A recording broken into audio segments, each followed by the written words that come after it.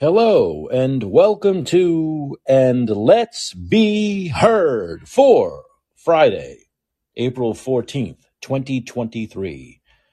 I'm Mike Kachopoli. All right, here we are. Big Friday show, end of the week.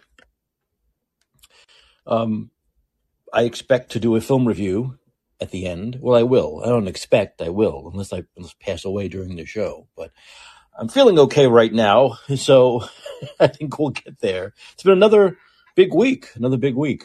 You know, I speak a lot about the primaries, right? I speak a lot about Donald Trump and Ron DeSantis and the hair gel king of California. Speak a lot about economic news, a lot of crime stuff happening in San Francisco. These are things I talk about on a nightly basis, the continuing residual COVID stuff and all of that.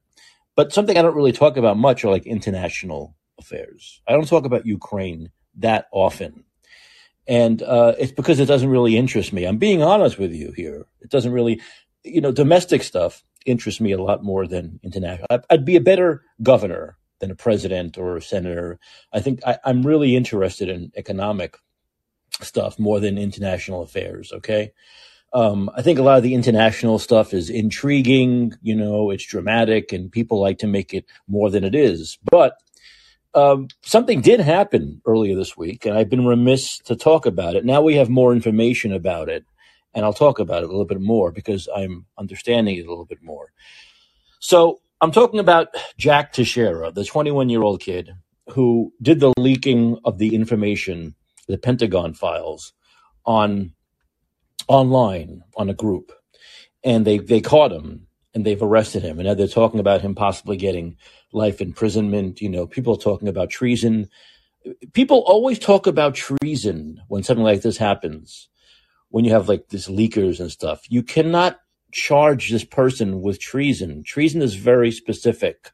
Okay. It's basically fighting for another country against your own country on in another country during a war.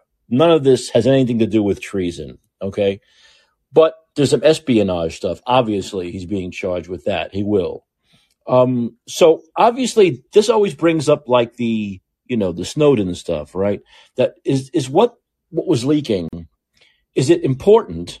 And are these secrets that the American people should have known that the government shouldn't be hiding from us? Or is this top secret military stuff that needs to be secret because it can get people killed, right?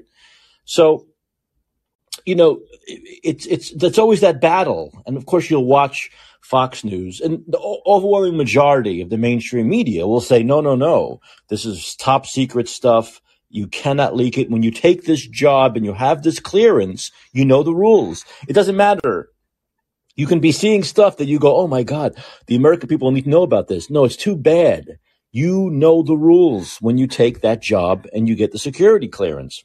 But then there are others, like Glenn Greenwald, who will say, no, it's heroic to do such a thing. When you're seeing information that should not be private, that doesn't need to be private, that the government should not be holding from the people, and you release it, you're a whistleblower and a hero and should be treated as such. So there's that always ongoing battle, right? The establishment is always going to say, the person should go to jail for life. What they did was horrible. They put all these lives at stake. Oh my God.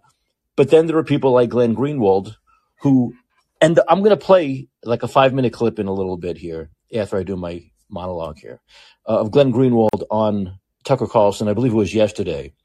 I think it's important, but let me set it up. What Glenn Greenwald says is what I spoke about a couple of nights ago about our media now, our quote unquote journalists, and how they want to be part. It seems like they really want to be politicians. They want to be part of the government instead of being critical of the government, right?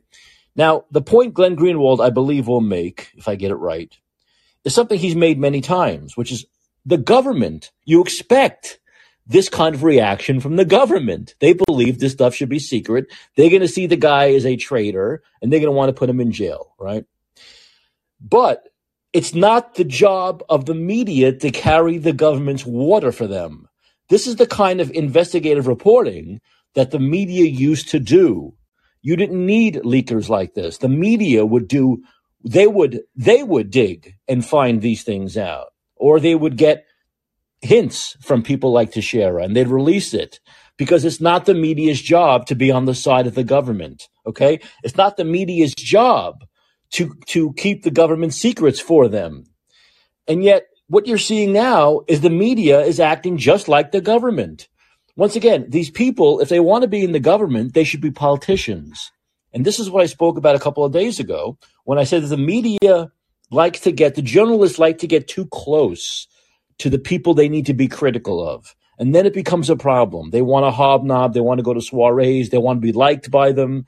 So therefore, it's as though they're working on behalf of the government. And the media is not supposed to work on behalf of the government. It's supposed to be the opposite. They're supposed to challenge the government and be critical of the government. Now, something I believe, and I know there are people listening to me who know more about this. They're really into this stuff. I believe some of the information that was leaked showed what we all know, right? What I've been talking about when I do talk about Ukraine on this show from time to time, every couple of weeks, what I say is they're losing the war. They can't win. Okay. And the government's trying to tell us lies that they can win. And I believe this information, some of it shows that the Ukraine is losing, right? That they're absolutely losing. They're not going to win. And this is stuff that they don't want the American public to know about. So I think Glenn Greenwald does cover it a little bit more. But I believe that's one of the things that the leaks have shown, right? That Ukraine's not going to win, right? And I think the question that needs to be asked is all this information that was leaked, the government's upset because this is real information, right? They're not doubting it. They're not saying it was lies. So are we talking about the information that was leaked? Is anyone really talking about that? The facts that were leaked, the fact that it shows that Ukraine is a disaster and is not going to win and we're wasting money and that this can go on for years. So I'll read more about this in a second, but I want to play I don't know if maybe you guys have heard it. I want to play it anyway because Glenn Greenwald says it better. And I have to give Glenn Greenwald credit. He's the reason why I started doing my podcast on Call-In, because about a year ago, I was reading Twitter and Glenn Greenwald said, come listen to my podcast on Call-In. And I said, oh my God, what is Call-In? And then I investigated it. So Glenn Greenwald's the reason why I'm on Call-In. All right. He's the reason why you and I are friends. So I like him. And I think he's one of the best journalists working. Actually, he might be the only good journalist. I don't know if I could think of another one, especially someone as high profile. Glenn Greenwald is the guy. All right. So here, this is Glenn Greenwald on Tucker Carlson. I believe it was yesterday. Left out a lot of details that are being reported in the Washington Post, the New York Times, et cetera, tonight about the leaker and where this all came from. Because honestly, I don't believe anything. And it's very hard to know what's true. We're all being spun. We're all being lied to. And we just didn't want to repeat the lies. So with that, what do you make of this? I can't think of an incident, Tucker, that reveals more vividly the real function of our nation's largest media corporations than what just happened here. If you're a real journalist, somebody who's devoted to transparency, shining a light on the most powerful government actors when they lie to the American people and informing the public, you would be celebrating this person who stepped forward and risked his security to show his fellow citizens that the government was lying about this incredibly important war with a nuclear armed power, that we have actual troops deployed on the ground in Ukraine. There's going to be no diplomatic resolution through at least 2023, that Zelensky is planning on using our weapons to strike deep into Russia, which we were told would never happen, risking escalation. He did the job of what journalists claim to do, which is show the public the truth. If you work for the intelligence agencies, you would be furious at this person. You would hate him because he revealed that you just lied. He exposed the truth about what you were doing. What's amazing is the New York Times, the Washington Post, all the people who were at that Pentagon briefing today think the way the CIA and the Pentagon think. They hate this person. It was the New York Times and the Washington Post that did the FBI's work and found the leaker and led the FBI to him. They're demanding that he be punished. They're demanding that the government clamp down and keep things more and more secret. What kind of journalist would ever do that, would want to see a leaker exposed and punished and then demand that the government keep even more secret? But that is what these media corporations are there to do. They love leaks. leaks when the CIA and Homeland Security tell them to leak. That's when they disseminate propaganda to the public, like they did during the Trump years when they leaked the transcript between Michael Flynn and Ambassador Kislyak, the most serious kind of leaking crime. The Washington Post did that. Nobody looked for that leaker. Nobody cared. Everybody cheered because it served the interests of the security state. But when it comes to transparency that undermines the agenda of these agencies and that proves to the American people what the truth is, it's amazing that these journalists are on the side of the government and will actually hunt down the leaker and demand that he be punished even more. I just don't understand how any journalist could collaborate in hiding the fact that we're in a direct hot war with Russia. Maybe you support that, maybe you don't. But how could you hide something that significant, the most significant fact of our generation, from the public? How could you do that? The only answer is that you don't actually have a journalistic mindset, that you far more identify with your job as working for the government than working for the American people.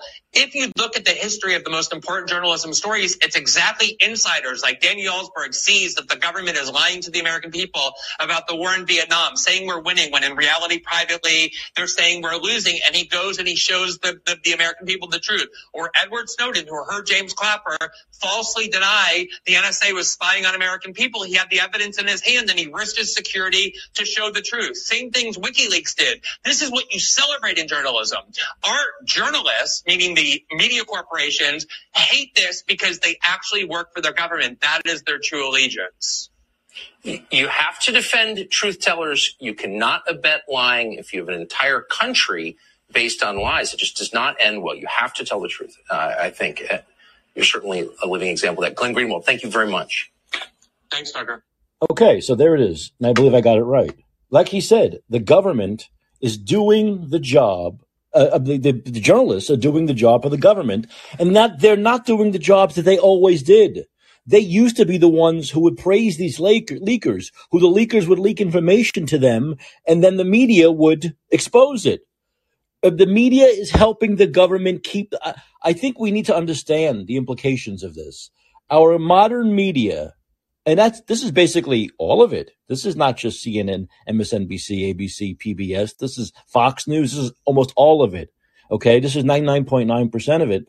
They are helping the government keep their secrets. They're helping the government lie to the American people. This is incredibly dangerous. Once again, the government's response to this is what you'd expect, to be adversarial, of course. But as the media is actually advancing the government's narrative.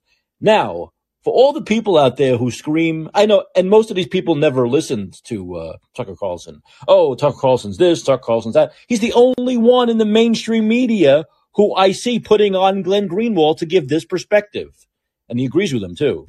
Okay, luckily it's the best, the most viewed show. It's the best ratings of any show in the country. Luckily, but once again, at least it proves this much: Tucker Carlson does things that no one else will, puts people on that no one else in the mainstream media will. And Fox News allows him to do it. They allow it because he's 90% of their station. He gets the best ratings. But they still allow him to do it. CNN, MSNBC will never allow this. They'll never allow it. So I have to give Fox some credit, even though it's, from what I've seen, it's only been Tucker's show, right? That we get this perspective for one segment, for 5 minutes. So it's very sad that this is what's happened to the mainstream media, that they have, forget about the Woodward and Bernsteins, forget about any of that stuff. It would never happen these days. But as Glenn Greenwald says, when it advances the agenda of the establishment, then the journalists will allow it. Then they'll do it. Then they'll leak it. Then they'll protect their sources. But when it doesn't advance the narrative of the U.S. government, they protect the government. They denounce the leaker. And look at the things that were leaked. It's not just about the fact that Ukraine isn't going to win. It's the fact that they're going to go deep into Russia and do things we were told were never going to happen. So once again, what the journalists should be talking about now is the actual information that Glenn Greenwald just went over. But they're not. They're not. I cannot find on any other show other than Tucker Carlson anyone talking about the exact leaks and how bad those lies are that the government has kept from the secrets they've kept and the way they've lied to us over the last year. No one's talking about that, as though that doesn't matter. What matters is a 21-year-old kid who had clearance. That's all that matters.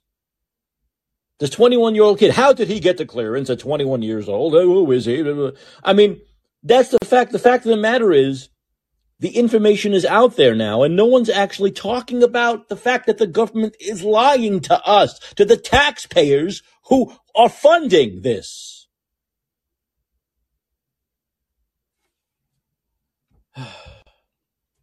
Would you say, Gator? Gator, you're writing a lot of stuff. I have trouble keeping track.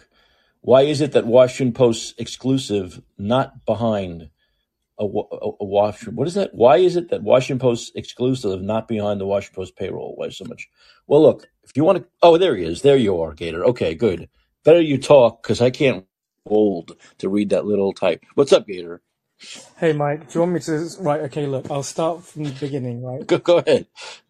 Okay. This is This is my position independently, and I've now started looking into other intel people who speak on it, right, to compare. The whole thing you're looking at is what's called a limited hangout, right? Do you know what that is? No, what is that? A limited hangout is a deliberate intelligence operation where you manipulate somebody by providing a limited view of truth that you don't give a shit about anyone knowing, which legitimizes all of the propaganda that is attached to it or hung out, right? That's what this is. So this is completely a state-sanctioned, high-level intelligence PSY operation, right? And the point of it, in my opinion, is to provide either one of two things, but it's likely to be this first one. It is the reverse ferret narrative by which you exit the war and blame Ukraine and cut it loose. That's basically what's going on. The second option could be that you are using it, or they're going to use it to argue for more cash, but it's unlikely to be that because there's still 50 billion in the operating budget that's just not been assigned. Right? It's there in the budget. So they can spend it already. So it can't be for more than $110 billion worth of already pre-assigned cash. This is the way that they escape from the theatre. Right now, what they're doing is, so there's some stuff in it that you can tell this is a limited hangout. None of the information is new, and none of it is critical to the swing of the war. Every single capable analyst who's prepared to talk on TV, or, well, not even TV, Ritter, Beletic, McGregor, they told you everything that is in these documents that there was ever of importance, the thematics and the trajectory and the money and the weapons and the manpower. That's all covered. Also, all of the information about boots on the ground, right? So there's a little box on one of the slides which shows you there are 94 US Spec Ops people, there's 50 odd Brits, there's 30 French, That's all been admitted in the press over time since the war began, in bit by bit by bit. And it's also been stated quite clearly by the Russians through all of their channels. Like just in the Azovstal fight, where, the Ukrainians were flying Mi-28 or Mi-8 lift helicopters about 10 meters over the fucking sea to try to land at the Azovstal plant and evacuate all of the foreign commanders, like the French commanders there, because they couldn't be caught. If they were caught, right, they would have basically shown that NATO was directly involved in the war, right? And the Russian sources were crediting the skill of those pilots because they were managing to pull off some of the evacuation, but some of them got shot down. And there were photographs. I mean, I don't know if they were exactly true, but it goes to show you there were photographs with saying there's a NATO ID. There's not a NATO ID. There's NATO personnel here because of they look like this and this and this. And I think there might have been actually one or two directly identified in some of the channels that I saw, but it was a long time ago. So anyway, so the information isn't critical, right? It doesn't swing the war. And this argument that it shows you that we've penetrated the Russians, okay, big deal. That's not going to change the way that they fight from now on, right? And this is 40-day-old information anyway, right? So also on a method, right? You're looking at the story is that this stuff surfaced on a server. They didn't know how it happened, and then within a couple of days of that coming out, suddenly the WAPO gives you a 5,000 or 6,000 word essay detailing the character profile of this guy, and they've got at least two people who are willing to suddenly just declare shit on a black screen, right? And when you listen to them speak, they speak perfectly, right? They never stutter. Right. They say loads of unnatural sequences of words about who he is, and there are identifier indicators, right wing, all of these things, and then the story's permeated with anti-Semitism. All these things, bullshit. It's bullshit, right? It's absolute bullshit, and so it's a construct, right? Now the question is, how did that level of information get to this guy, right? And this is where I have to defer to other people, but they make this point, right? Some of the people at this seriously high level point out consistently, this is not just top secret clearance gear. This is TS, SI, SCI, and all these other clearances, which are way above. So a 21-year-old North Guardsman is very unlikely to get it, right? They make that clear. But also, there is a tiny possibility he possibly could have had it legitimately, but it's very slim. And then they say, and something that I said to Michael Tracy has been now confirmed back to me by somebody else, right?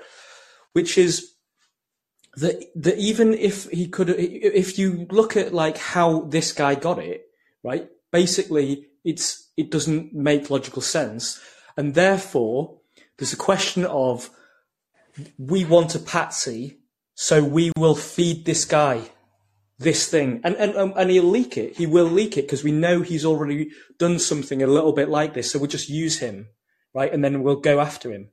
Or it is a completely invented story. But the thing is, why would you arrest a guy and inform the press so that they can hover a chopper around when you arrest him?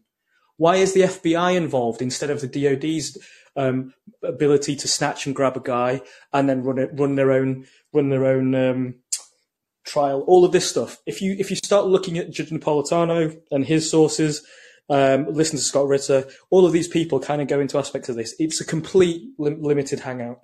What was the hangout that he was on, this kid? What was the thing? What was the? It wasn't Reddit, right? What was it? No, it's an instance of a Discord server. So Discord. Yeah.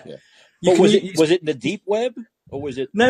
Oh, no. All it is you can set up a server software on an internet server for a chat, and it sets up a whole complete complex chat structure. So it's like you can have a library with multiple different topics. It's a much more sophisticated form of forum that uses elements of live real-time chat and file repository stuff. So it's like it's a comprehensive modern forum. I see, but anyone could access it. Well, you can set permissions up, so you could lock it off and provide reasonably secure access, or you could make it public if you wanted. Oh, I see. Okay. Now, I understand, from what I understand, this group was only like, 20 people? 15, 20 people? Apparently. Right. And it was the same people all the time, right? Because I heard, and it was all young people, right? A lot of teenagers, I believe, and 20-year-olds, right? People in their 20s. Because I heard one kid, a teenager, talking about it a couple of days ago. Mm-hmm. And, they blacked out his face so you couldn't see who he was. But he said, he was talking, it was just a very bizarre way of talking. I don't know if you saw it. Where he was saying we were told to be fit and ready, and it was very bizarre. The whole group seemed to be weird. Where this guy who's only 21 was like the father of the group, you know, and all these teenagers were getting all this information that obviously they weren't supposed to have, but it seemed to have been a group that was just taking in the information, and this kid was saying that he told people that he had all this secret information, and no one believed him. Yeah, okay, but you having seen that video, right, or those two guys talking, right? Ask yourself this question: these people never really met this lad face to face. They were all connected via a server, right? Yeah. So when you were remotely disconnected from somebody, you don't really know them at all, right? You can read anything from anyone, and you don't even know if that's ChatGPT, right?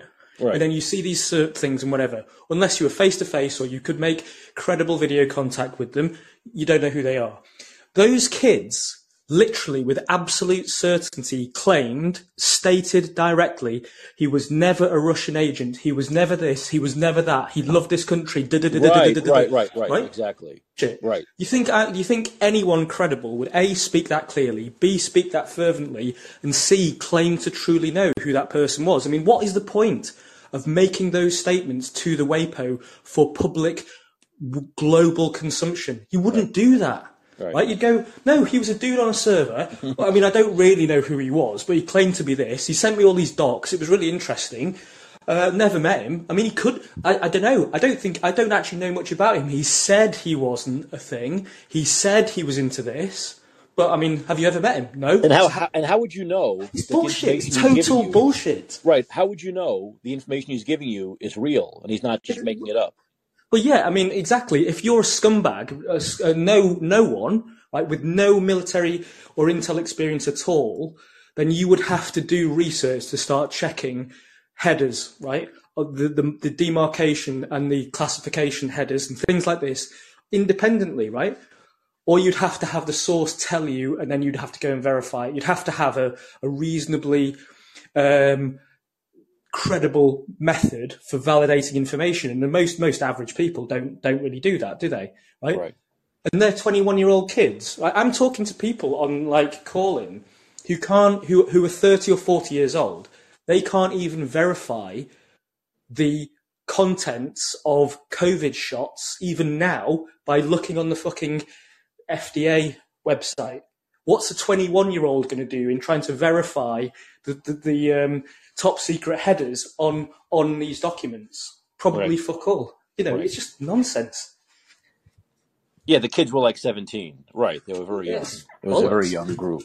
Yeah. Those kids, when they spoke, they never made a single stutter, and they spoke stock phraseology, and they had rehearsed what they'd said. They were like actors. Very much so. Very much so. That's not how people speak. There was one passage that this 17-year-old kid, however old he was, said about Jack, and it was like he's a very confident young man who loves his country. It was that kind of a thing, and I'm like, what the hell is he talking about? It was just a very way of it. Put it this way, it felt to me it was a very odd way for a teenager to speak. Yeah. Totally. There are smart teenagers out there, but I mean, and obviously these are teenagers who are into politics, right? They're into geopolitical stuff and all that, so they're not your average teenager. But the way he spoke did you put your finger on it. It seemed very scripted. Yeah. Okay. If they were your kids, Mike, right? Okay. And you were revising your child. Right, Tommy? Do you understand that the Washington Post is going to come and film you and ask you all these questions? Do you want to just go through the implications of that for you in the future? Right? That would have happened if they were real. And also, even if they didn't have parental advice, why the fuck would a 16 or 17-year-old kid talk to the WAPO? What's in it for them? Yeah, well, I don't know. I mean, to me, it seems like everyone is looking for any little bit of publicity they can get, and Yeah. So there is another thing here, right? And it's what I pointed out to Michael Tracy. He doesn't buy this, but he doesn't know the method, right? Mm-hmm. Well, he clearly doesn't know it. He doesn't pay attention to this. But when you look into the FBI and their footprint in domestic terror plots, right? They are the domestic terror threat in the US. over 300, I think, cases now have originated on a similar MO, where basically the FBI finds a criminal and they say, you're going to jail unless you do what we want. And they go, all right, I'll do what you want. And he says, right, go and find a patsy. And then when you find a patsy, you need to pressure them to make them do this plan. And we'll give you the resources. We'll tell you what to do. We'll run it. But you just need to make sure he does it. And at the point that the patsy is nearly about to press the button or jump on a horse, and I'm not joking, horses were in one of the plans, then the FBI swoops in, arrests the guy, the patsy, and then says, look, we've caught a domestic terrorist. And then they take him to court in a FISA court, and then they go to jail, right? Mm-hmm. That's the MO of the FBI when it comes to domestic terror. It's recognised by judges. It's been acknowledged in the press, formally and informally, and it's also the subject of a film by Chris Morris, right, called "The Day Shall Come." It's that ridiculous, right? Mm-hmm. Now, if you move that into the intel world, what do you get? You get this, right? You either find Jack Teixeira because he is a patsy that you have found, right? And you go, yeah, we'll use him, okay? Because look at what he's already done. He's already this weird little kid. He's a little bit like Chelsea Manning, right? And he's also already actually doing a little bit of stuff we don't like. Because if you read the WAPO article, apparently he's been putting stuff up on Discord for months, right? Right. Well, what kind of fucking intel system are you running that a 21-year-old kid is actually repetitively able to access super high intel stuff and leak it for a series of months after Chelsea Manning happened? Like, bullshit. He's being set up, or he's a patsy, right? You know, he's a patsy being set up, or the actual guy, he is not what we're being told he is, right? But right. If he never appears again, right, because he's subject to a FISA court, right, and you never hear from him again, who's gonna be asking that question in the press? No one. This is I'm reading this just as you talk. This is about the kid who was talking at the Washington Post. The young member was impressed by OG's seemingly prophetic ability to forecast major events before they became headline news. Things only someone with this kind of high clearance would know. He was, by his own account, enthralled with OG, who said he was in his early to mid-20s. He's fit, he's strong, he's armed, he's trained. Just about everything you can expect out of some sort of crazy movie, the kid said. The member seemed drawn to OG's bravado and his skill with weapons. He felt a certain kinship with a man he described as like an uncle. And on another occasion, as a father figure. I was one of the very few people in the server that was able to understand that these documents were legit, the member said, setting himself apart from others who mostly ignored the posts. It felt like I was on top of Mount Everest, he said. I felt like I was above everyone else to some degree, and that I knew stuff that they didn't. It was a tight-knit family. We all grew very close to each other like a tight-knit family. We depended on each other, he said. There was no lack of love for each other. It's a very odd way of talking, isn't it? Like, who's the what's the name of the journalist? Is it Dan Brown? The one who wrote this story that I'm reading? Yeah, is it Dan Brown? Hold on, let me get up to the top. No. Shane Harris and Sam Oakford.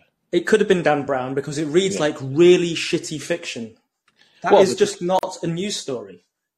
Yeah, I mean, this is the way this kid was talking, though, in the clip I saw.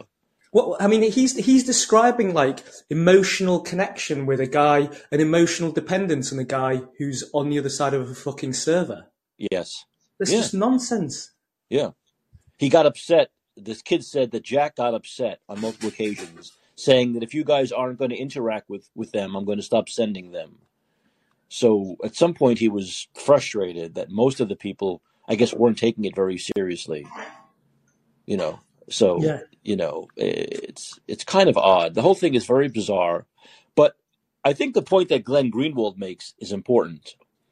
In that how quickly the journalist, the media just takes the side of the government and against the leaker. Absolutely, yeah. But when the level that Glenn's talking about, he's absolutely right. I mean, it is, but it's because not only is Bellingcat, the British MI6 intelligence front, obviously presenting this bullshit about we did some of the OSN work to track this fucker down. But the NYT and the WAPO are pure state stenographers, which is why they released the story, and which is why this massive profile is not behind the WAPO's paywall. Right? Look at the nonsense. It's marked up as a WAPO exclusive, and the WAPO is pure paywall. You can't get a fucking brownie recipe out of the WAPO without paying $1 for a sneak preview, right? Yet their biggest exclusive is not behind a paywall. That tells you that it's there because it's there to make suckers read it, because it needs the legitimacy of the WAPO to make suckers think this is serious, right? And we can't have it behind a paywall because otherwise suckers can't access it. Right. It's stupid. So when you're getting down to the level of Glenn Greenwald, yeah, he's absolutely right. The state, what you were looking at is the utter perversion of journalism. But then any sensible person knows that, right? So you should now be guarded in society against any individual who, if you ever talk about this story, does not detect that illegitimacy, because that is another evidence of how stupid society has become. Right. Yeah, it is. And I think the word I think about, and this is the same word that comes into my mind when thinking about the last 3 years of COVID, is compliance. Mm-hmm. The journalists, journalism, society, citizens, we've become so compliant. Whereas the government says this and we believe it, right? We just simply believe it. We believe it, and that's it.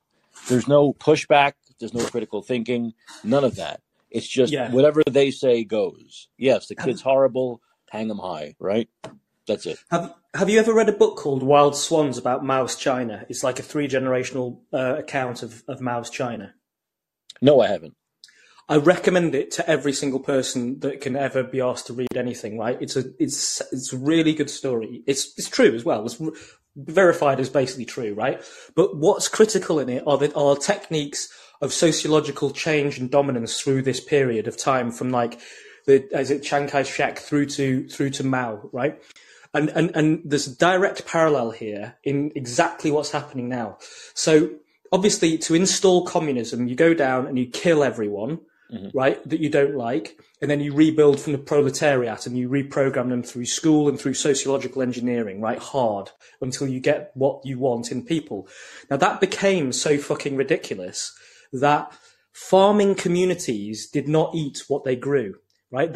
All the food was taken away to the center and redistributed back to them. So they never ate what they grew. So you've disconnected them. But there was still famine because the center couldn't manage everything all the time, right? And there was some really big famines in China. But embedded in every single community, every aspect and every level were enforcers, the propagandist and the communist enforcer, right? Who would monitor people. They would be the community leader, but they would also be the enforcer. Now, what the enforcer was doing was making sure that everybody was on the propaganda bandwagon, and then it would disappear people who didn't. You're seeing exactly the same thing here. The New York Times and the WAPO are acting as the journalistic enforcer, seeding into telling you what the propaganda is, and then showing you for some reason that they will go and turf out people who go against this. And that's done at the institutional level at the moment, right? You're thinking, hang on, what's going to happen here? Now, what happened in Mao's China is that they actually managed to get Chinese farming communities to tell each other, literally face to face in a circle, did you see the amazing 600-pound pigs that we've now grown and the 200-pound tomatoes that we are now growing? And they were lying to each other's faces, and they had to, because if they didn't, the enforcer would have disappeared one of them. That's where we are now in Western society with this. Did you see the article from Seymour Hersh yesterday? Yeah. About Zelensky embezzling $400 million? Yeah. Are you surprised? Are you seeing that anywhere else in the media? No. It's being mentioned it was mentioned in Judge Napolitano's channel with Andrew Schaffer, I think, or maybe Jim Jordan, I think. Not Jim Jordan, he's the MP, but the other guy, somebody Jordan. One of those mentioned it. But yeah, I mean, what do you make of that? Do you buy what Sy Hersh is saying? I think he's a great journalist. Of course. Yes, I totally believe it. I mean, I've been talking about for a long time now, last year, about where's this money going? There's no accountability. Yeah. And Zelensky seems to be getting wealthier. He's certainly getting more famous and wealthier as this thing goes along. So it doesn't shock me at all if he's embezzled that money, because why not? Yeah. There's been no way to track it. There's been no one there to track that money. Yeah. Where it goes.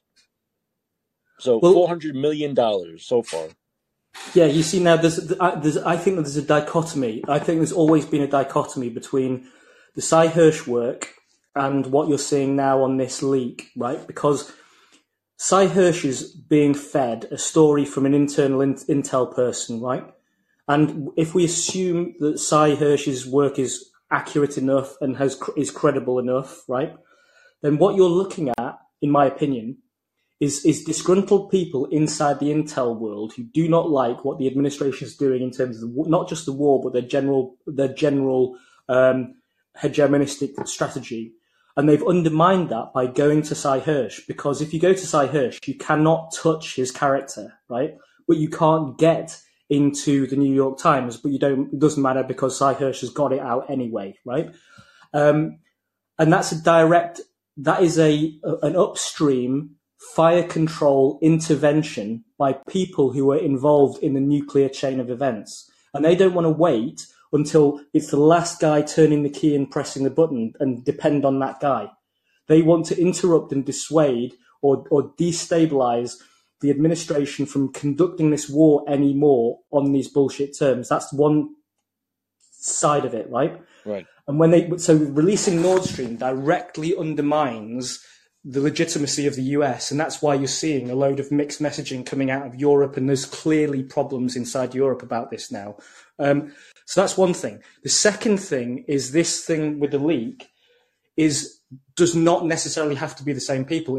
I believe it's actually the administration itself, like Jake Sullivan, Newland, those incompetent fucks who will literally think that they can use this to get out and make the reverse narrative.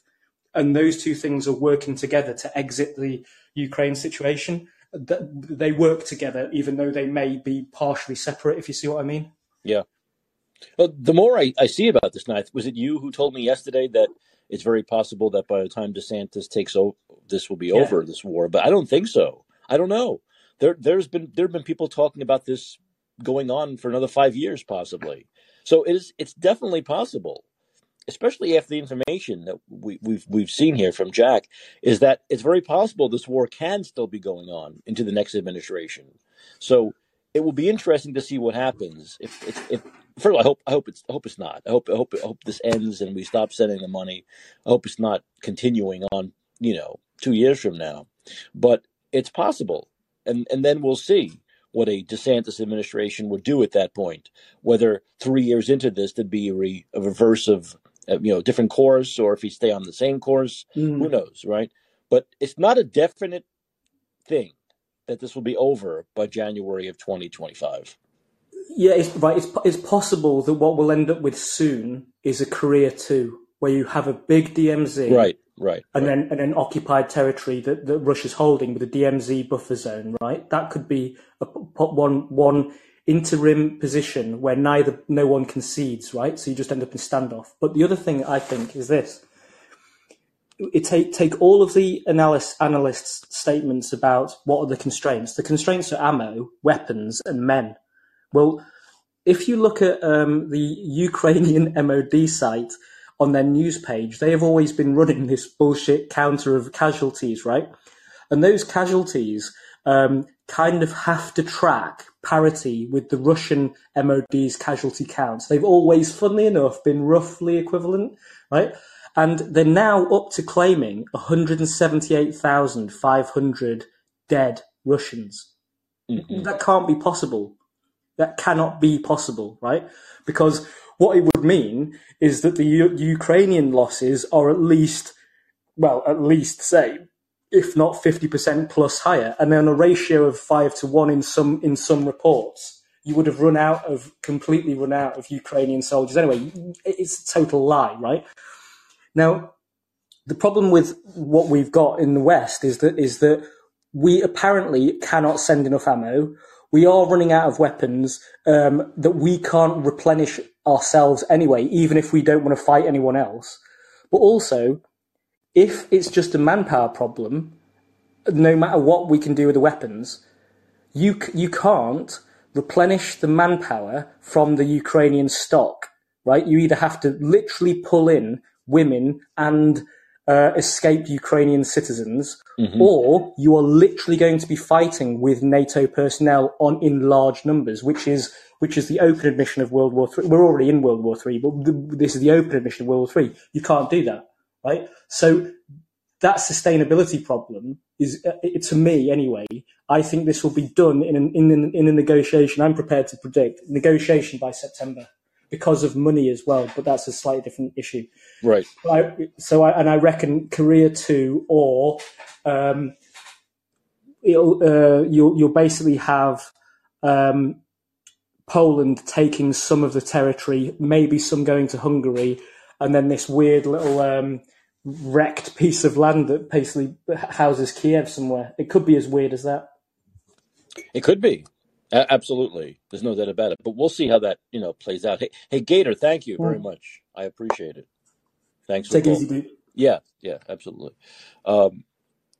What I want to just read now is a little bit about the facts about the case. And Jack was in front of a judge today. Pentagon files leader Jack Teixeira faces a lengthy prison sentence and hefty fines for his crime, but any sentence will depend on the full impact of the leaked information.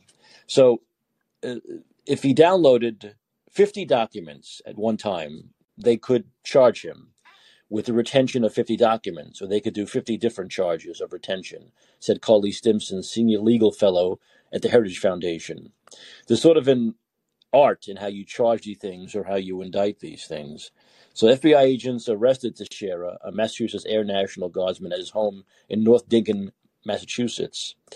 Biden said nothing leaked was of great consequence, but White House National Security spokesman John Kirby warned Wednesday, we don't know what else this individuals might have and might still release. Prosecutors on Friday charged him with unauthorized retention and transmission of national defense information and willful retention of classified documents. He did not enter a plea and was ordered detained pending a hearing set for Wednesday, April 19th. Merrick Garland used the 1917 Espionage Act when discussing charges against Teixeira, which could carry a sentence of up to 15 years in prison, 10 years for the first charge and 5 for the second. The criminal complaint gives us a big hint, about what the government thinks they have and what he did and where they're going, Stimson said. He explained if the case is cut and dry, as the current facts indicate, the case will not take long to try. You can project what a defense would be here. This is a young, confused man. He was lonely. He had no one outside of his little chat group to see this. Sounds like me. He trusted them. He's not a foreign agent. He's not acting at the behest of a foreign agent. He's a young guy. There's no reason to ruin his life. The evidence may be so clear that the Pentagon files leader Jack Teixeira's guilty sentence is just a matter of time. But the scope of the punishment depends on how damaging the leaks prove to be, meaning that nothing is off the table, including the death penalty. In federal law, depending on how this charge is and depending on what they find out in their exploitation and collection of evidence, for example, if we found out that the disclosures resulted in the death or deaths of individuals, and that was reasonably foreseeable, I can envision a hypothetical factual scenario where the government asked for capital punishment. He pointed to the case of Chelsea Manning, who downloaded hundreds of thousands of files and gave them to WikiLeaks, who subsequently published the documents in full. The leak included the identities of people in Afghanistan who were helping the U.S. military. It was reasonably foreseeable that the Taliban and al-Qaeda would hunt those Afghan translators down and kill them. In fact, that's what happened, Stimson said.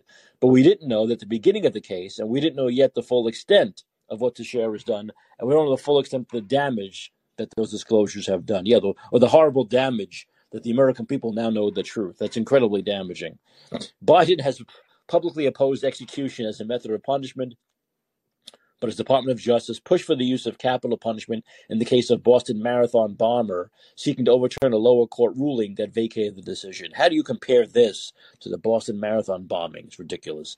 Rebecca Kofler, president of Doctrine and Strategy Consulting and a former defense intelligence officer, claimed the disclosures have a destructive impact on the country's ability to collect intelligence.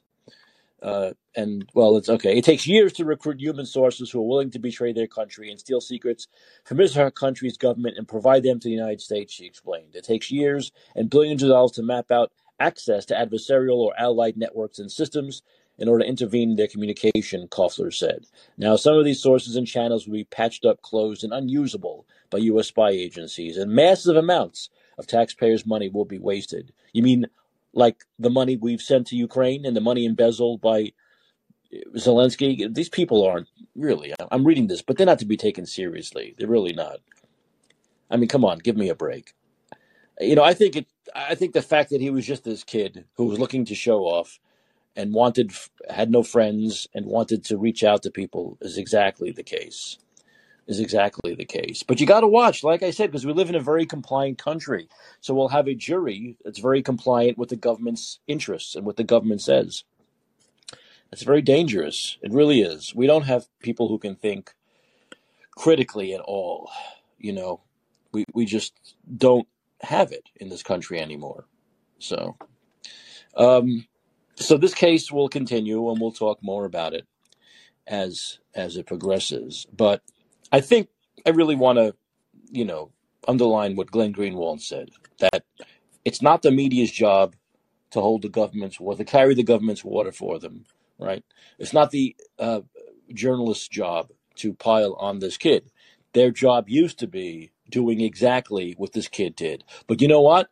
Now that they don't do that job anymore, it's maybe left up to these people, and look at what happens. It would be maybe a different story if the journalists actually did their job, but they don't. And I don't expect journalists to ever do their job again as long as I'm alive. I don't think in my lifetime we're going to see journalists go back to the way it used to be, because there are just too many of them that just simply want to be buddy-buddy with the government, believe that's their job, to just further the government's narrative, right? That's it. And we saw this during COVID. And I think someone who's on this show, a guy named Domestic, who I know who's a friend, put this on Twitter today. And he sent this to PBS and NPR. And he said, you did nothing. If you did nothing over the last 3 years, okay, to expose the truth, all right, and just simply carried the government's, narrative along about COVID, then you have no reason. You have no ground to stand on, okay, when it comes to saying you're an actual news outlet, because you're not. You're a propaganda outlet, and that's what they are. That's what all these news agencies are. They're just propaganda outlets. The government, it's like the government sends them a memo. The government tells them what to say, and they say it. What does that sound like? I remember those funny old images of the Russian anchor, the news anchor, and the gun, someone holding the gun to the guy's head. We've seen that, right? As they talk. It's like, that's basically what it is. That's all the media is these days, except for people like Glenn Greenwald and Cy Hirsch and a few others. It's basically just saying exactly what the government wants you to say. So that is, as Elon Musk said, he labeled NPR and PBS state-run media, state-sponsored media. That's what they are, whether they like someone calling them out on it or not.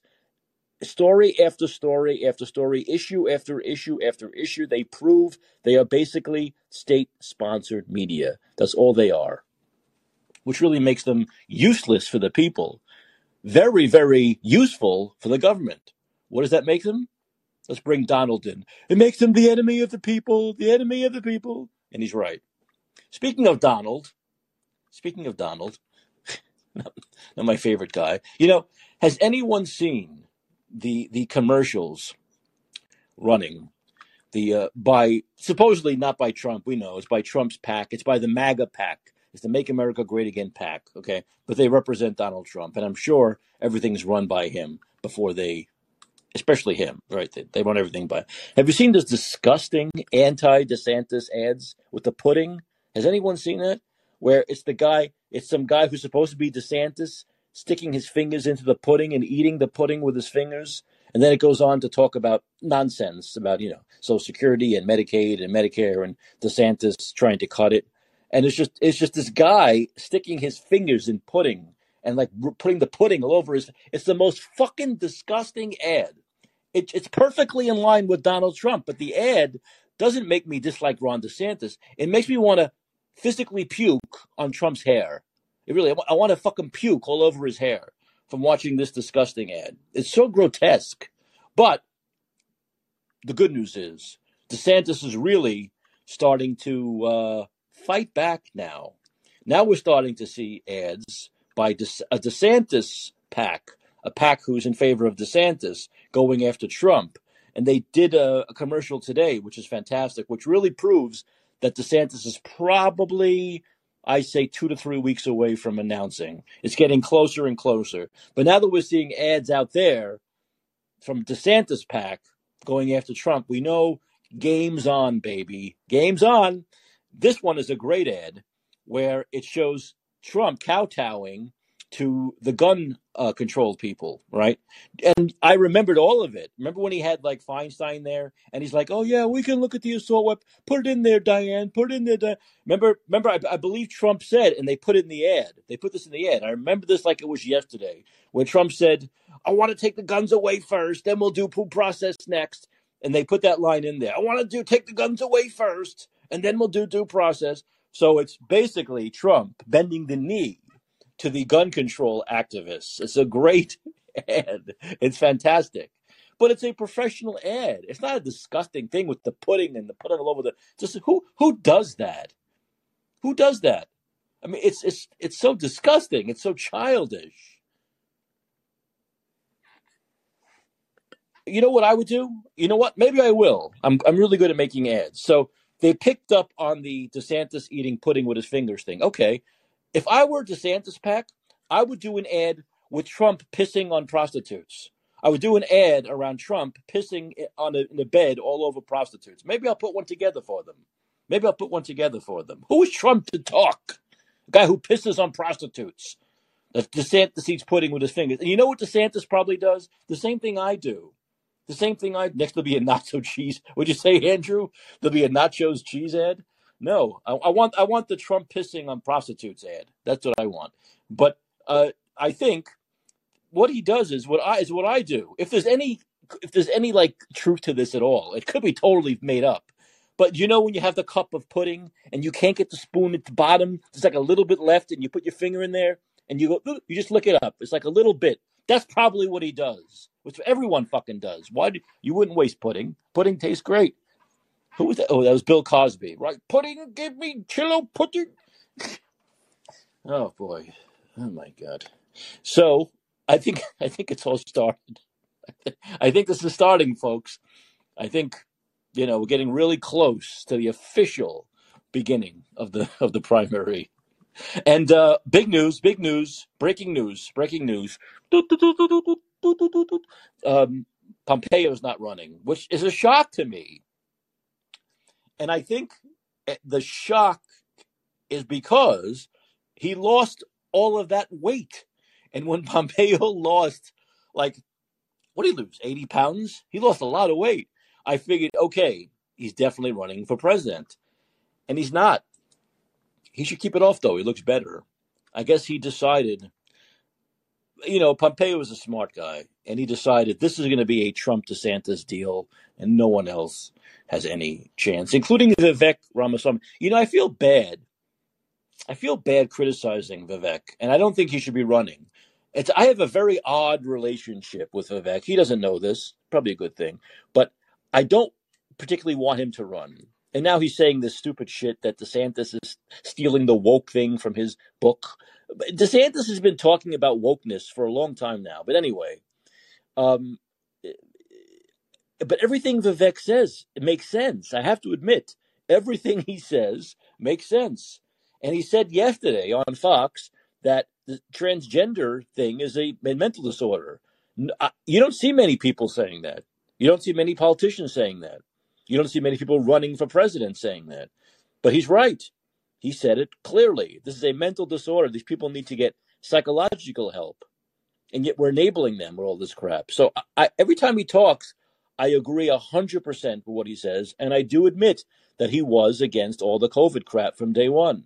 So I don't disagree with him on anything except running. I don't think he should be running. I don't. I think that, a successful businessman who wrote a book, who has a lot of good ideas, I still don't know if he should be running for president at this point in his life. Maybe he should wait a little while longer. And I think this election cycle is a DeSantis-Trump deal. I really do. So I think he's a good guy. I mean, like I said, everything he says makes sense to me.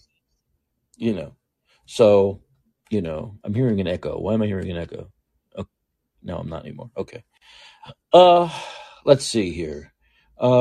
But some more good news is that, did you see that crazy woman who ran on stage at the DeSantis fundraiser screaming Jews against DeSantis? What is that all about? Are these people nuts? But the great thing, there's a great thing about that and there's a bad thing about that. One is, why was this woman allowed to get so close? Okay, I'm sure you have to go through metal detectors to get to this. But why was this woman allowed to jump on stage? She could have had a pocket knife. It could have been a big guy who attacked him. How does this woman get so close to DeSantis? I don't get it. But he did react a lot differently than Trump. You remember when something like that happened, he jumped. Like there's that GIF going around where you see him jumping and then the Secret Service guy jumps up.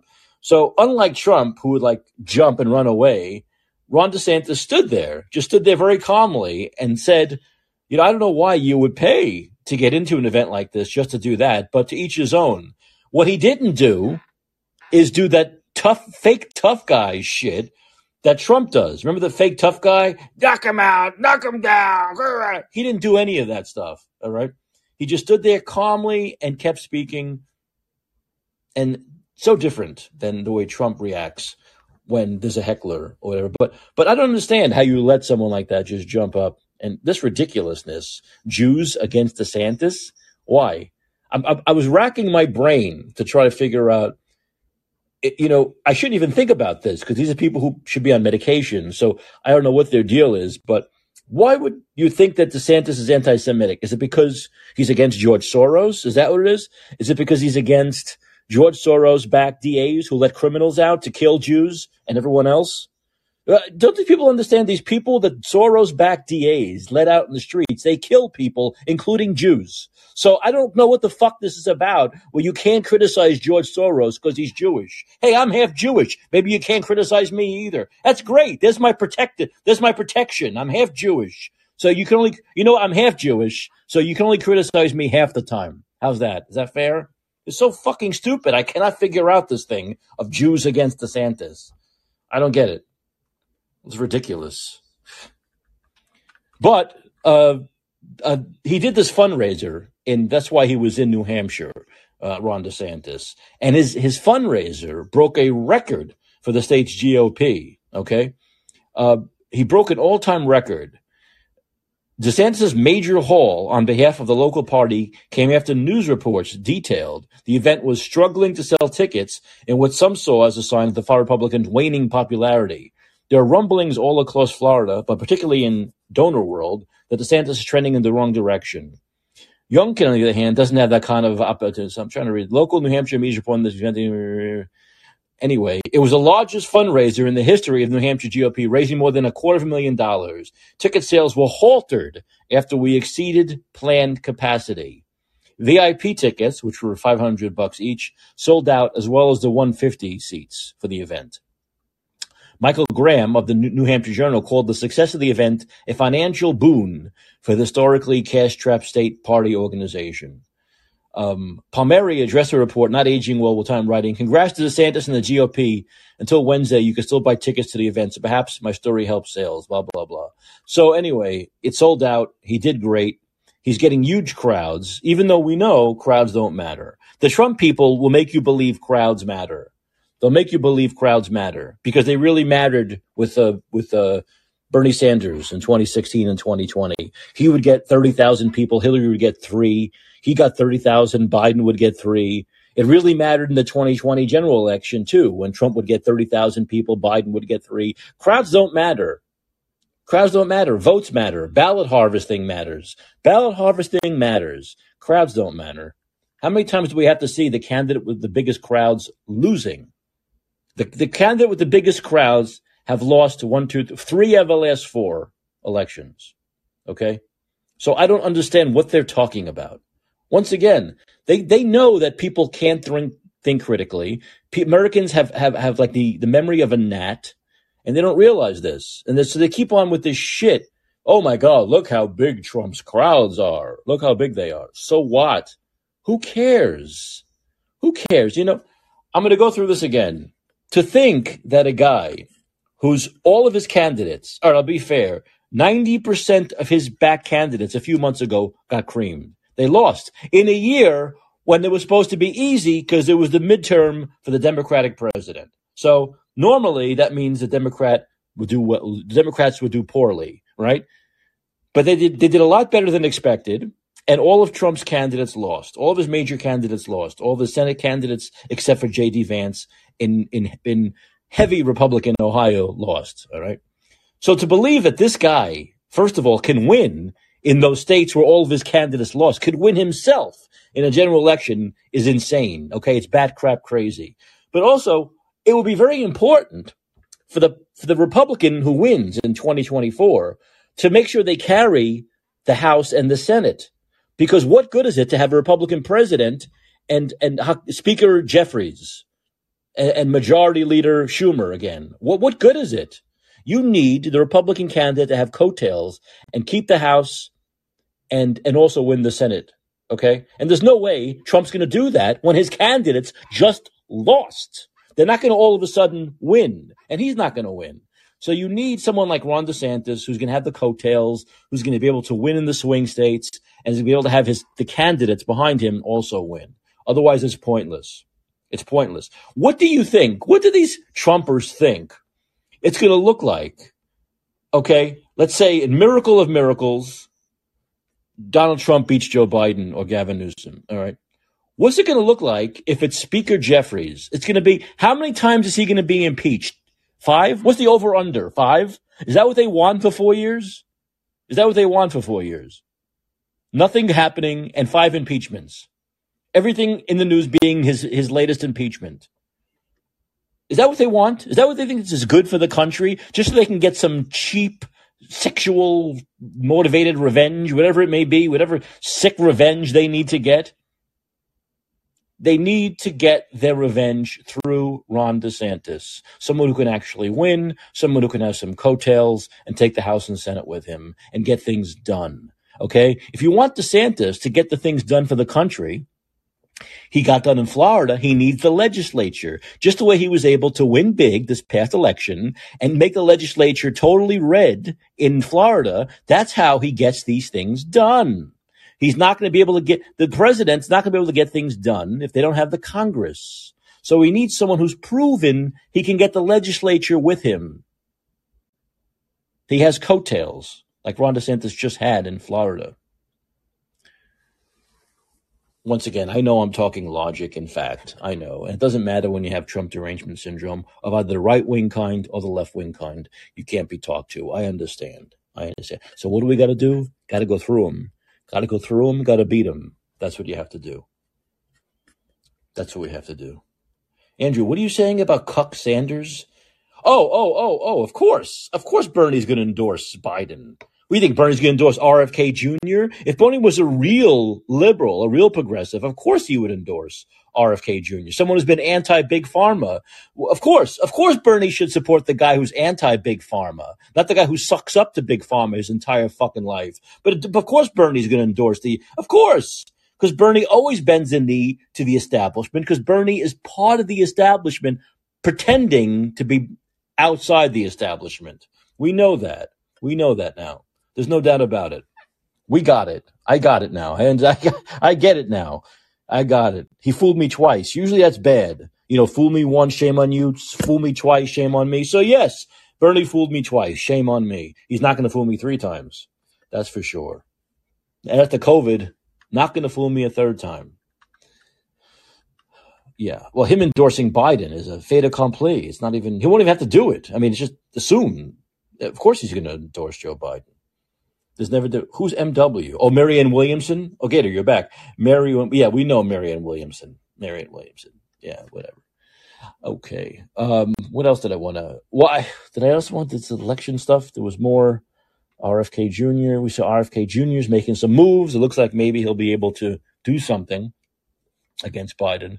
Not that he'll get any endorsements. He's not going to get, he probably gets 0 endorsements. He might get an endorsement from John Kennedy, the Republican. I will endorse him like I endorse a horse in the race. I love his sayings, this guy. Maybe he'll get an endorsement from John Kennedy. That's about it. His namesake. That's about all. The only guy who will endorse it. Okay. Yeah. That guy's funny, isn't he? Let's see. Florida Democrats. Oh, this is a big thing. This is a big one. Florida Democrats are hemorrhaging more than 100,000 votes. Once again, this is just proof of what I have been saying about Ron DeSantis. Okay. Since the election, the GOP leads growing. Okay. Florida Republicans have added to their already comfortable lead over state Democrats considerably since the midterms. Okay. Both major parties in the Sunshine State lost thousands of voters since November 3rd, 22 data. However, Democrats lost more than 115,000, while Republicans lost just over 16,000. As of November 30th, 22, Republicans led Democrats by 356,000 voters. A few months later, Republicans now lead by 454,000 voters, expanding their margin by about 100,000. The lead expansion is primarily due to the Democrats suffering hemorrhaging losses. While both parties did lose voters, minor parties and no party affiliation voters grew by collectively several tens of thousands. A large portion of the registration loss can also occur due to the Department of State clearing out voter rolls. According to the department, in 2023 so far, more than 67,000 active and more than 30,000 inactive voters have been removed. So what we're seeing once again is more of Ron DeSantis building the Republican base in his state. 454,000 more Republicans than Democrats. It was just 5 years ago, it was like 300,000 more Democrats. I mean, it's been totally turned around. Just proof of what Ron DeSantis can do on a national level if he was given the chance. He's able to get people of all political colors to vote. It's like a rainbow coalition. He gets everybody because what he talks is common sense. And he does what he says. Speaking of, this reminds me. Okay, so Ron DeSantis, I believe, has signed in the 6-week abortion ban. And of course, the left is going crazy. Gavin Newsom is once again talking about his freedom. There's no freedom. You don't have freedom to kill children. If you don't have freedom, Gavin Newsom believes that freedom is killing children before birth, killing fetuses, and forcing children to have sex change operations before they're 18. Children having sex change operations, mutilating children, killing fetuses, and mutilating children is freedom, according to Gavin Newsom. That's Gavin Newsom's idea of freedom. That's how fucked up the hair gel king of California is. I'm changing my mind on abortion. I used to be pro-choice, and I'm changing. I'll tell you why I'm changing. One is because I'm mad that they didn't back me. That these same people didn't back me with bodily autonomy over the last 3 years. I have stuck my neck out for these people, okay, these bitches, for a long time now, all right? And yet they didn't back me when it came to my bodily autonomy. Only their bodily autonomy mattered. So what? Fuck you. Loyalty is not a one-way street. Also, it's becoming much easier now to put your child up for adoption. There are so many agencies, right? Church agencies, anti-abortion groups that are making it very easy for women to come to them and say, look, I'm pregnant, but I don't want to have an abortion, but I have to have one because I can't afford this child. I don't want this child. So unless I can get the child adopted, I'm going to abort it. And these agencies they do everything in their power, okay, to make sure they'll these women can put their children up for adoption if they don't want them or can't afford to have them. So there's really no reason to get an abortion, unless, of course, you got rape, incest, or the life of the mother, in which there are all of these exceptions. Okay, they exist. So since rape, incest, life of the mother, that's all covered as reasons for abortion, why would you need to get an abortion? The only reason you would need to get an abortion is if you're too selfish to carry the child for 9 months, right? To see it through. But even if you can't afford to do that much, there are all of these agencies, there are all these charities, all these people who will help you do that. They will give you money. They will give you everything. They will, whatever you need in order to carry the child and not have the abortion. So it's easier than it ever was, okay, for someone who doesn't want to have the child to have the pregnancy and then get the child adopted, okay? So it's only really pure selfishness for a woman not to carry it through, right, and have the child. So I have no problem with this 6-week abortion. Now, I can tell you that 3 years, 4 years, 5 years ago, I would have had a problem. I would have disagreed with Ron DeSantis on this. I would think that's too soon. I'd give it several more weeks. I'd give it longer than a month and a half. But I don't think I would anymore. I don't think I will. I think it's reasonable enough. I think it's reasonable enough that you get your 6 weeks. If, once again, if there's rape involved, if there's incest involved, if your life's at stake, then you can have the abortion. But other than that, you can have the child and then get it adopted. You don't have to keep the child. Okay? And like I said, there's so many resources out there when it comes to the money just to get through the 9 months and then, of course, to get the child adopted. All of those agencies are available. And if they weren't available, I'd be against this ban. But they are. So once again, the only reason not to have the child is selfishness. I don't want to deal with this for 9 months. Well, too bad. You got pregnant. You can do several things before you get pregnant to ensure you don't. Pregnancy doesn't happen by accident. These pro-choice wackos make it like these things just happen, like you breathe in the air, you breathe in certain air and you get it, but you become pregnant by breathing in air. You eat a certain food and you become pregnant. You could close your legs. That's one thing. You could take the pill, right? The birth control pill, right? The person who's fucking you can wear a condom. There are millions of things you can do. Preparation. You can not have sex. You can be abstinent, right? There are a lot of things you can do to make sure you don't get pregnant. When you get pregnant, you know what? It's because you didn't try at all not to get pregnant, okay? So enough of this bullshit. We need personal responsibility, okay? If you don't want to get pregnant, have responsibility and you won't get pregnant. And if you do, then in Florida, you'll have 6 weeks to get the abortion, okay? If your life if your life is at stake, if it's rape, incest, we know all the exceptions. You can get the abortion. Otherwise, have the child and put it up for adoption. So there we are. I have changed. That is my new opinion. And it's not just because Ron DeSantis is doing it. It's not. It's as I've described. I think I've laid it out. If people want to say, Mike, why have you changed when it comes to abortion? I think I just laid it out perfectly. I've laid it out perfectly. Would you say, Andrew? Bill Maher said women don't know they are pregnant before 6 weeks. Is he a woman, Bill Maher? Did he transition? Was he a woman? Was he a woman for a while? Did he transition for like a short period? I don't know. He's not a woman, but he says a lot. Bill Maher says some things that make sense. That doesn't make any sense. That a woman doesn't know they're pregnant for 6 weeks. What are you talking about? I'm sorry. I'm not a woman either, but don't you stop having your period, right? It happens pretty quickly, doesn't it? And they have these pregnancy tests you can pee on, right? And it tells you right away.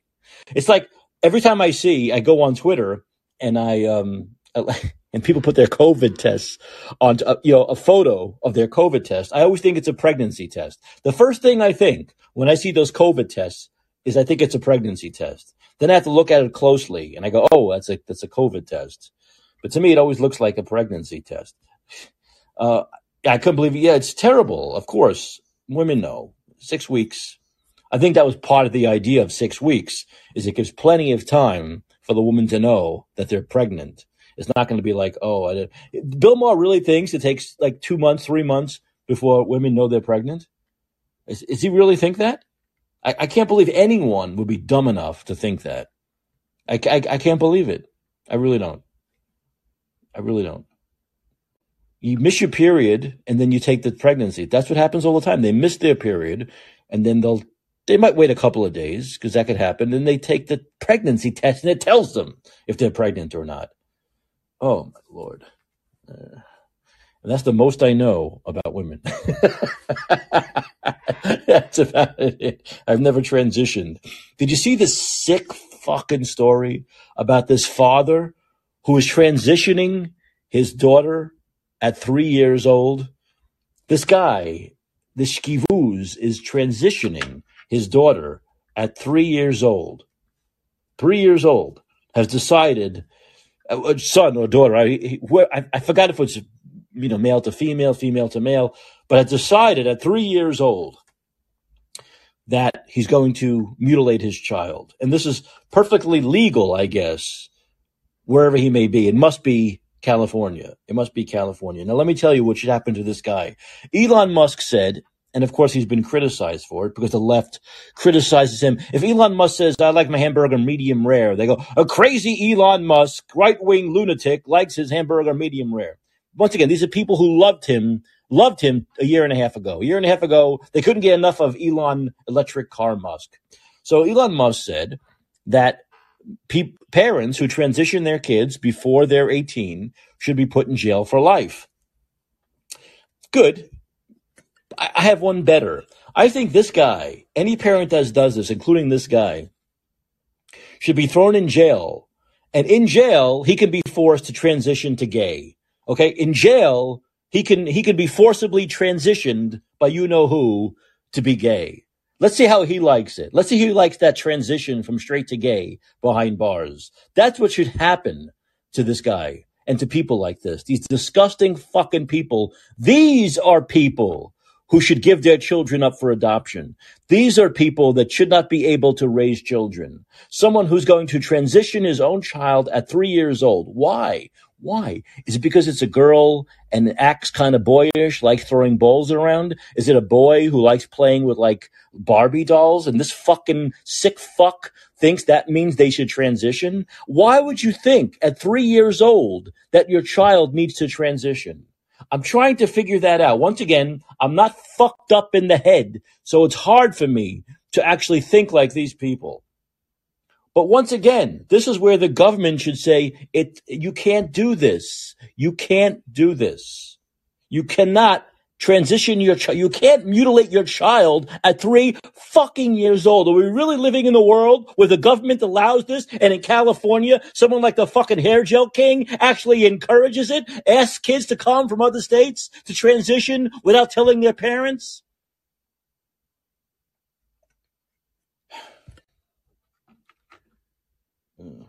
There's no one I despise more than the hair gel king of California.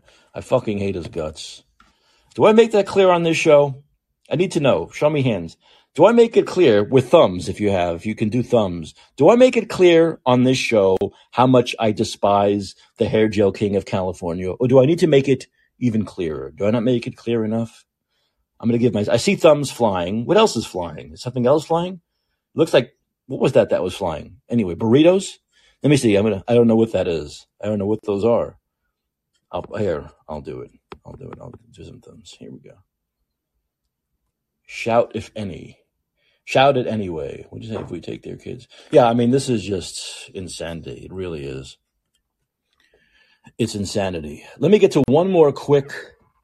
I'm going to start to wind down. I'll do my film review, but I want to do one more. Should I do this today?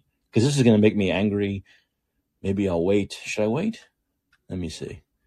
All right, I'll do this one last story. No, maybe I can't because this news outlet is not letting me. The Epic Times is not letting me read this without a subscription.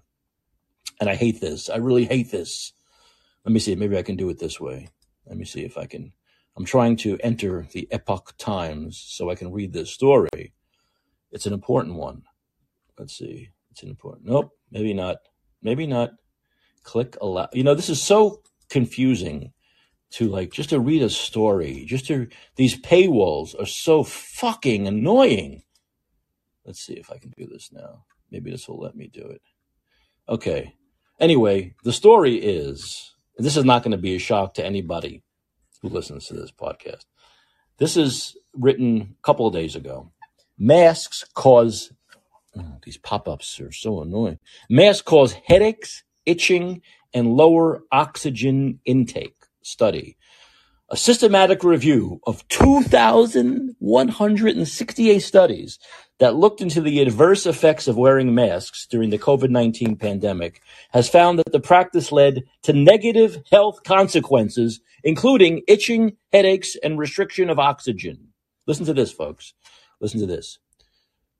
This thing is not... Okay. We found significant effects in both medical, surgical, and N95 masks, with a greater impact of the second, says the review, published in the Frontiers in Public Health.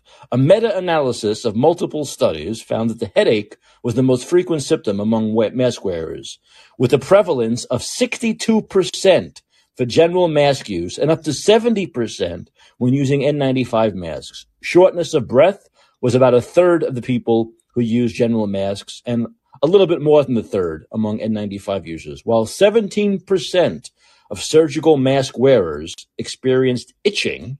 This number was at 51% among users of N95s.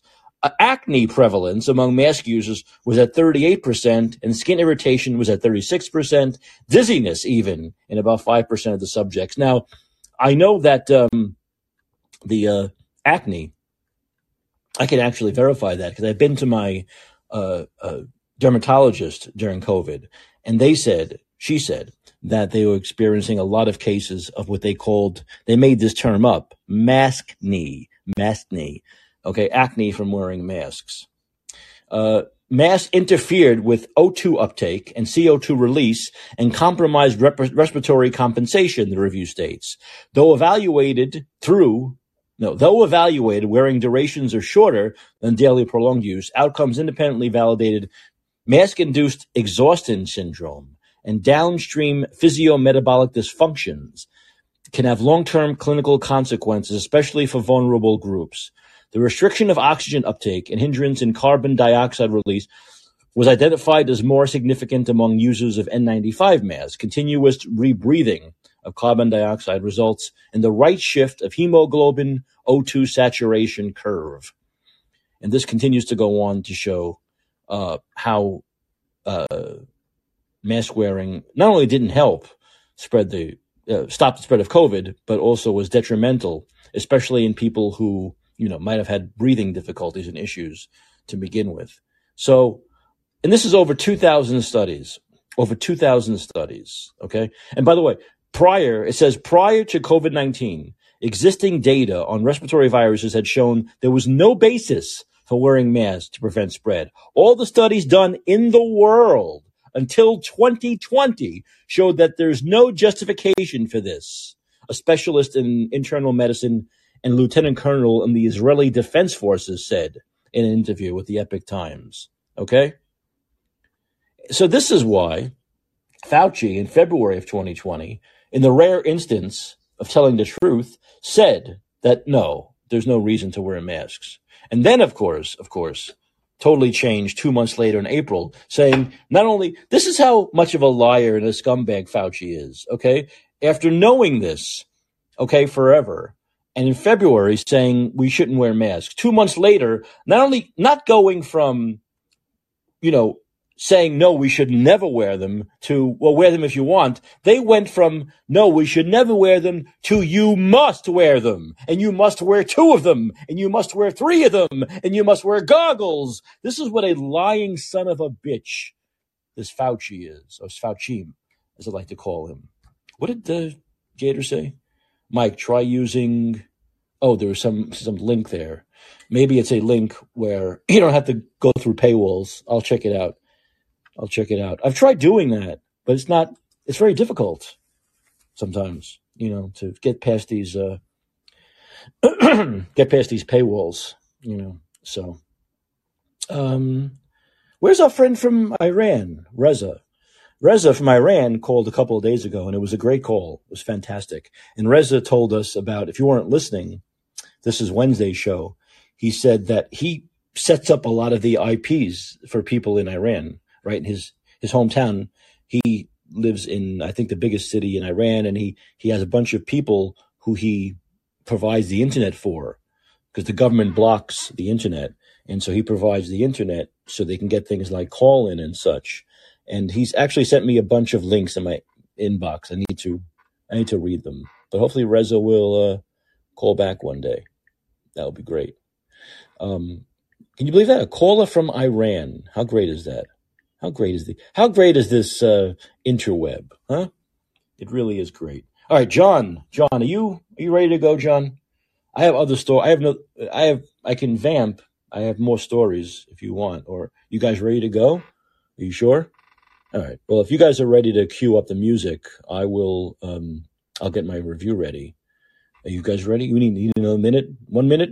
Okay, he's another minute, because it's a big thing. It's John Williams and it's the Boston Pops, so it's like it's quite complicated. It's not as easy as you think to get this going. You guys are about ready? Okay. All right. So okay, John. All right, play me in.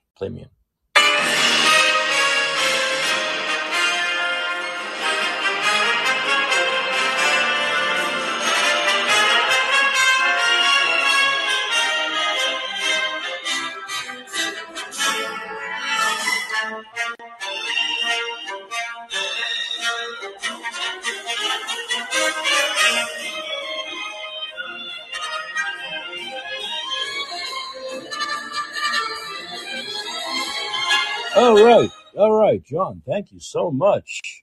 I really appreciate it. As always, I appreciate what you do for me. This is great. Every Friday, John comes in here and plays me in.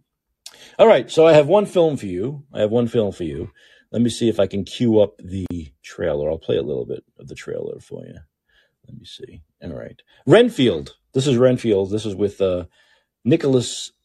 Two Nicholases. It's with Nicholas Hoult, who plays Renfield, and Nicolas Cage, who plays Dracula. And so this opens early today, I believe, in theaters near you. Let's see if I can cue this up. All right. Mr. Renfield, welcome. I am Dracula. You will make a very good assistant. No! He's evil. We will protect you. You have the word of the most trusted institution on earth, the Catholic Church.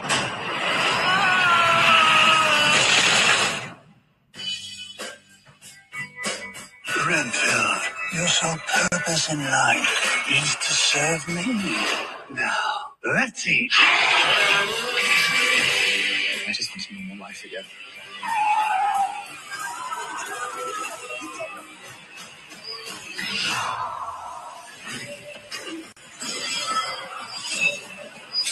Okay, so Renfield, for those of you that don't know the story, is Dracula's assistant, right? And he's been his assistant through the decades, for about 90 years.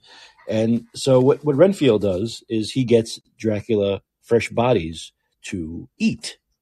And Renfield has powers where if he eats bugs, he gets very powerful. He becomes all powerful and strong. And the story here, obviously, is that he's kind of becoming the reluctant servant for Renfield. And the movie puts it in a very funny, into a very funny narrative where it's basically like a toxic relationship, right? So you have Renfield going to like a group meetings of people who are in toxic relationships who want to get out of them. Of course, they don't realize how extreme Renfield's toxic relationship is. So he really reluctantly is in the relationship and really wants to try to get out of it. But of course, Renfield won't let him get out of it, and believes in loyalty and believes that he's his servant for life. The film is really campy, very over the top.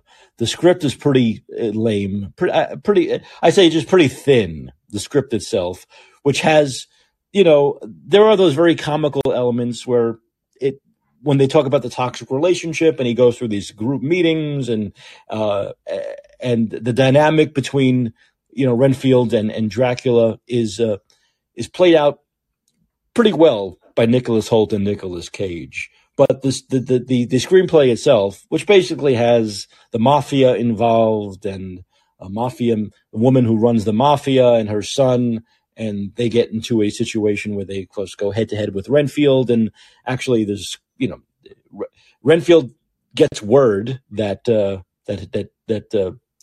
Dracula gets word that Renfield is trying to abandon him, and so there's all that dynamic. And then the mafia come in, and they have a lot to do with it. And Dracula and the mafia get on the same side. They try to, use their forces to defeat Renfield. And like I said, the script is pretty light, and it's not. I would not say if people want a Dracula film with bite, if you will, this is not it.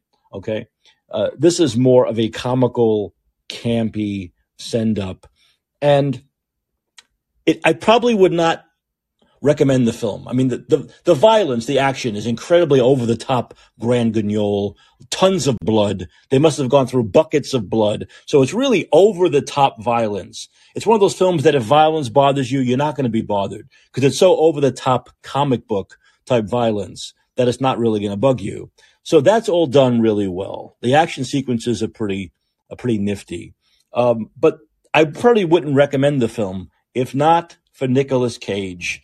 If you have sort of a flimsy script, that if you put a great actor at the top, someone like Nicolas Cage, he might be able to carry the film through. And he really does. Nicolas Cage, this is a performance that's in Nicolas Cage's wheelhouse. It is incredibly campy, incredibly over the top.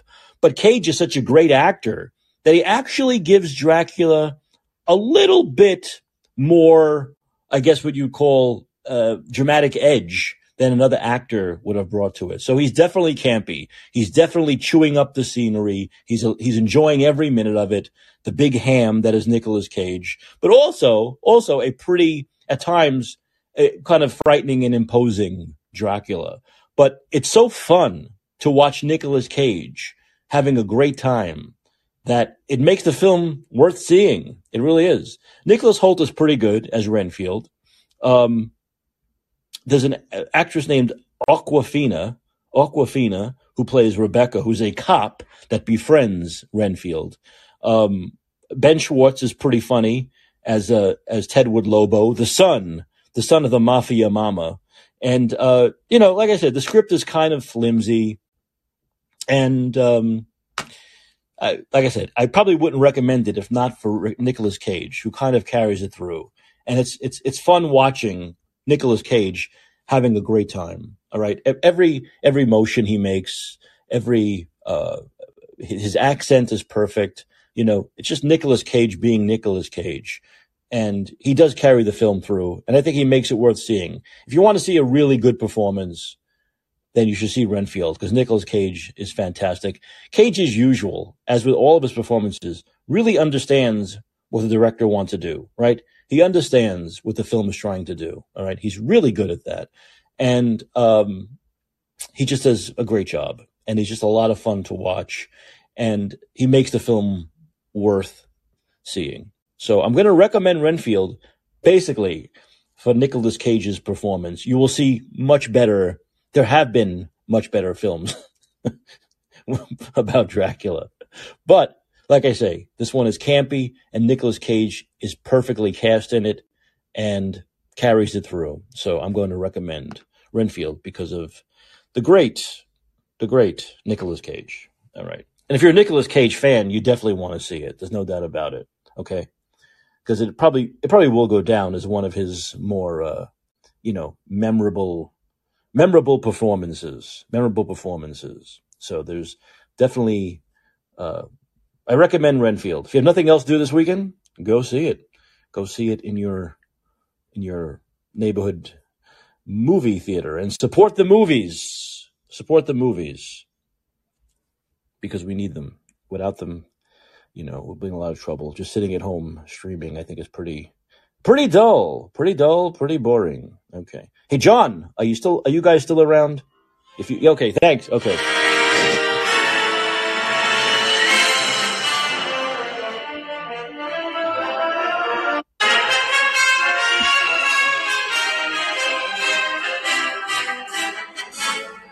Okay, that's it. That's all the time the union will allow John Williams and the Boston Pops to play.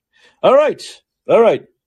Well, we threw another week of And Let's Be Heard, and we're about to hit the weekend. I want everyone to have a great weekend. I really do. I want everyone to have a great weekend. Try to take a few deep breaths, go see the movie, enjoy life, maybe put politics aside if you can.